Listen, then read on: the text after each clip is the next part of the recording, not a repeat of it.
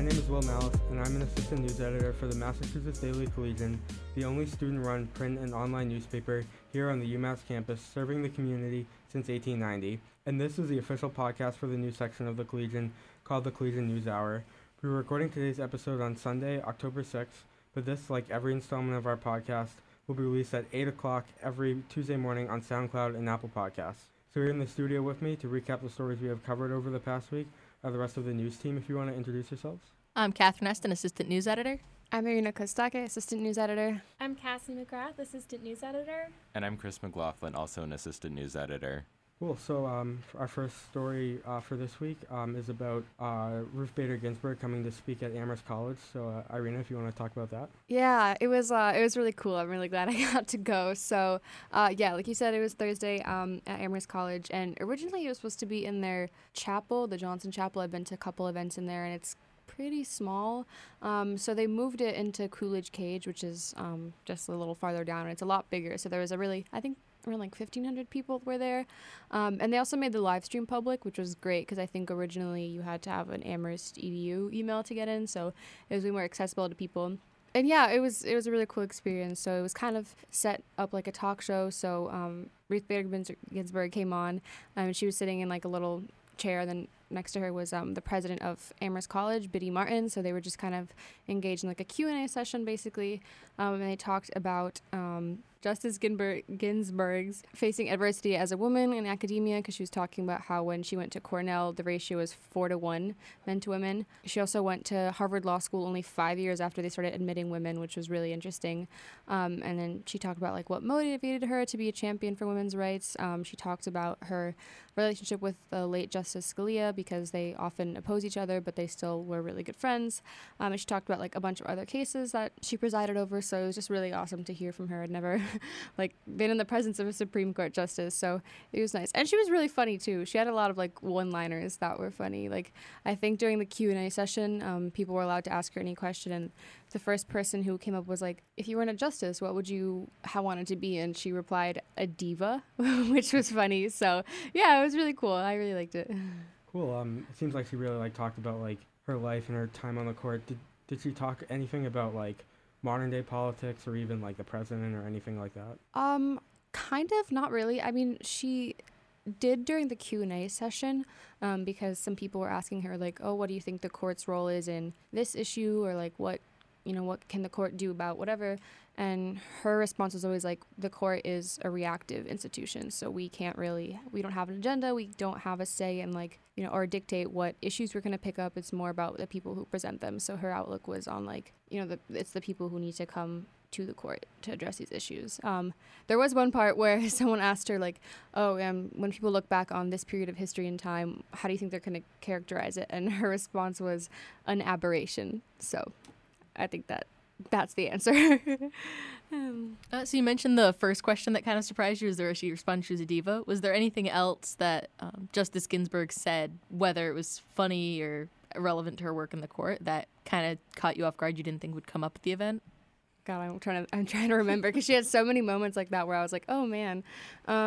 She was talking about her husband at Cornell one time that I thought was funny. So when she was talking about like the ratio to from men to women at Cornell, she had this line when she was like, so like if you couldn't find your husband there, then like I don't know what's what's wrong. So I was like, oh man, like that. I don't know. She just had a lot of like those funny moments, and I wish I could, like, I'm drawing a blank right now, but yeah, there's just a lot of things that I didn't like characterize as coming from her, but yeah. Just out of curiosity, does anyone know why she has an honorary degree from Amherst College? I wouldn't know for sure, but I assume it's because of her work in the women's rights movement back in like the 1960s and 70s, and how she was a real pioneering figure in that whole fight for women's equality in the United States. It was 2 years before that she got appointed to the Supreme Court, so I think that's right, yeah. Cool, yeah. That seems like a really awesome experience, because like Supreme Court's very like private, and so it would be cool to like see them speak, and it's also cool that Amherst College, they changed their plans, so they posted the live stream of it online on their website, and I think they said it's going to be available for 60 days after the talk. Oh, cool. Okay, so for our next story, we have another SGA article. So this article was also written by Sophia Gardner.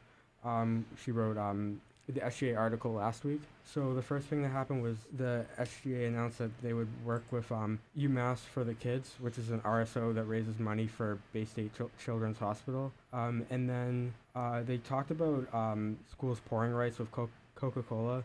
So the Food Justice Campaign has been looking to change or remove UMass's contract with Coca-Cola due to an incompatibility with UMass values, such as the company's contribution to the climate crisis. And that's according to, in the article, Barka Bhandari, who is a senator and a co-campaign advocacy coordinator for the Center for Education Policy and Advocacy, which is CEPA.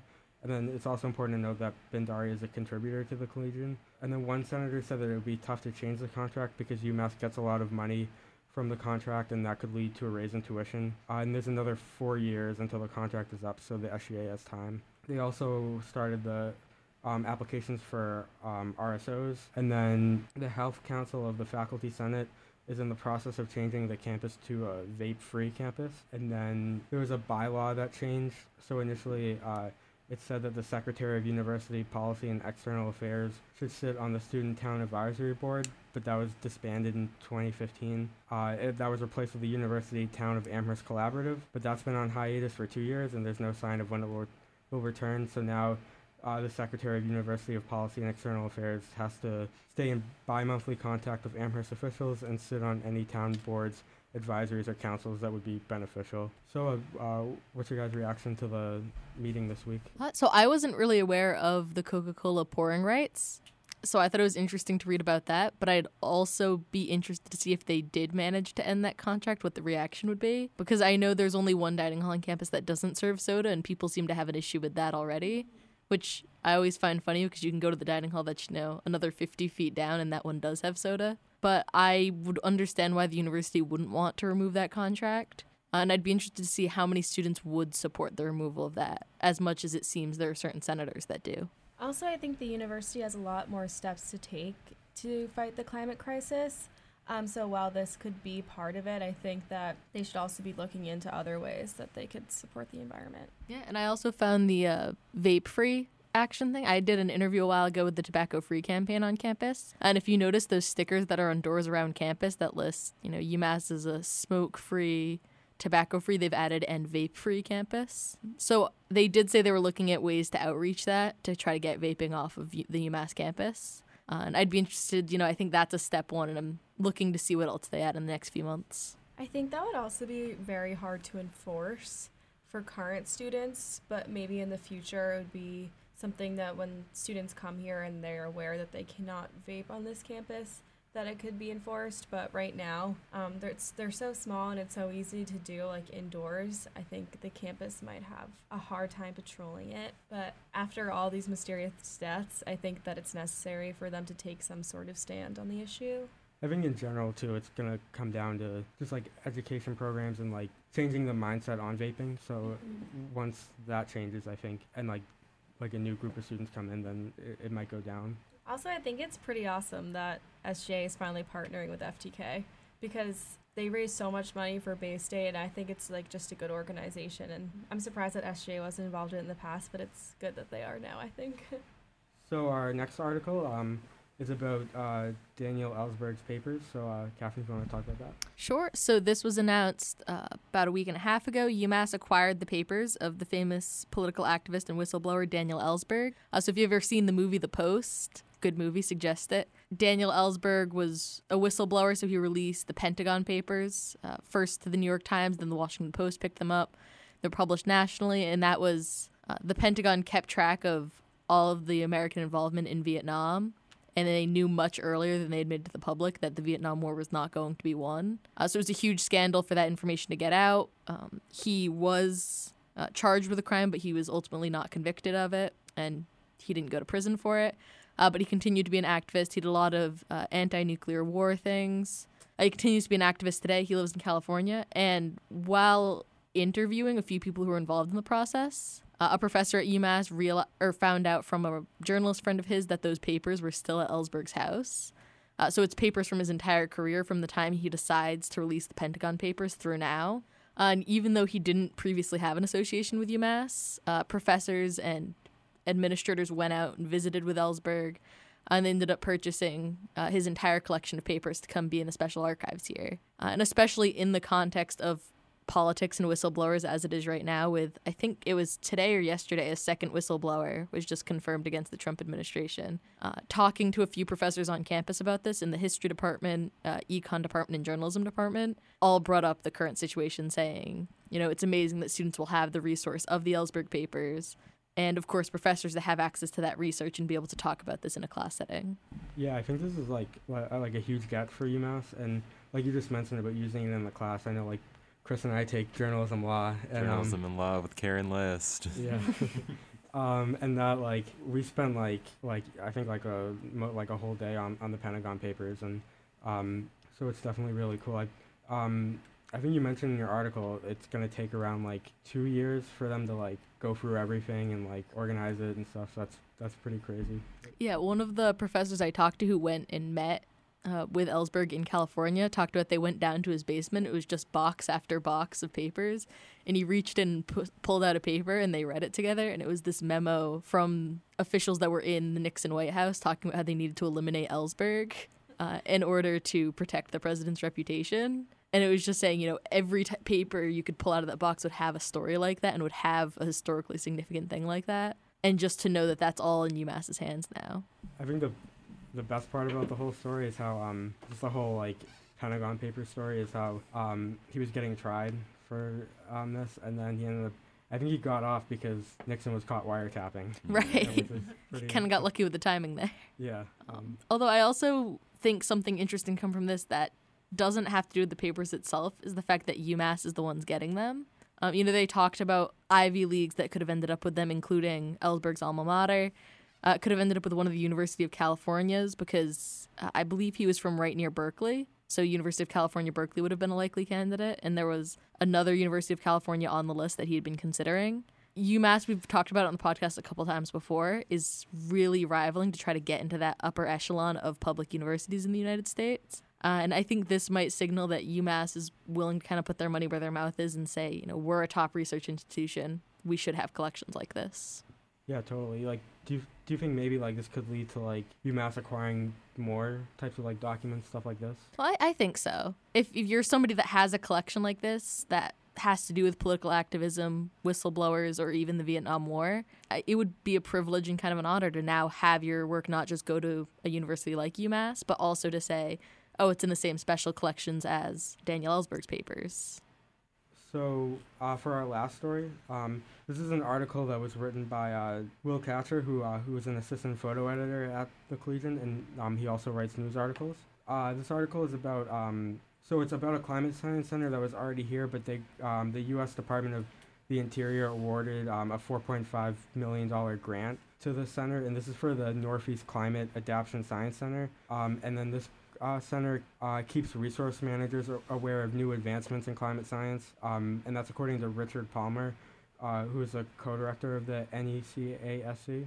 And the center's Regional Invasive Species and Climate Change Management Project helps managers prepare for invasive species and also lobbies state governments to move certain plants and animals onto the prohibited species list, and then also attempts to simplify information for resource managers. And then another part of the grant is that UMass will now provide 4 fully funded research assistantships at the center for PhD students, and the center covers 21 states and covers about 42% of the U.S. population. So what are your guys' thoughts on the story? I think it's very cool that we have that center. I'm glad that they're getting that investment from the Department of the Interior. But the news of having those positions available for grad students, I think, is going to be a huge deal because, having research opportunities and making sure that this research is always going on. And I didn't realize how much they covered in the United States until I read the article, especially because the word Northeast is very misleading there. Yeah, I think it's it covered... I think it was 42%, you said? Yeah, 42%, and it covers from Missouri to Maine, and then includes Washington, D.C. as well. Yeah, Missouri, known Northeast state, barely not in that New England category. Misses out just slightly there. But yeah, I think it's great. I'm glad that they're making sure that these positions are open to students at this university, and I'm excited to see the research they produce. Yeah, and it's good to know that UMass is like supporting climate science research. Okay, so that was our last news story, but there's Cassie, you have a new news podcast if you want to talk about that. Yeah, so we just released the first episode of Constructive Criticism, which is a daily collegiate news podcast, which draws attention to some of the biggest issues on campus. So this episode was about parking, which is something that students regularly complain about, like high pricing, unnecessary tickets, and there's just a lot of tension between the student body and parking services.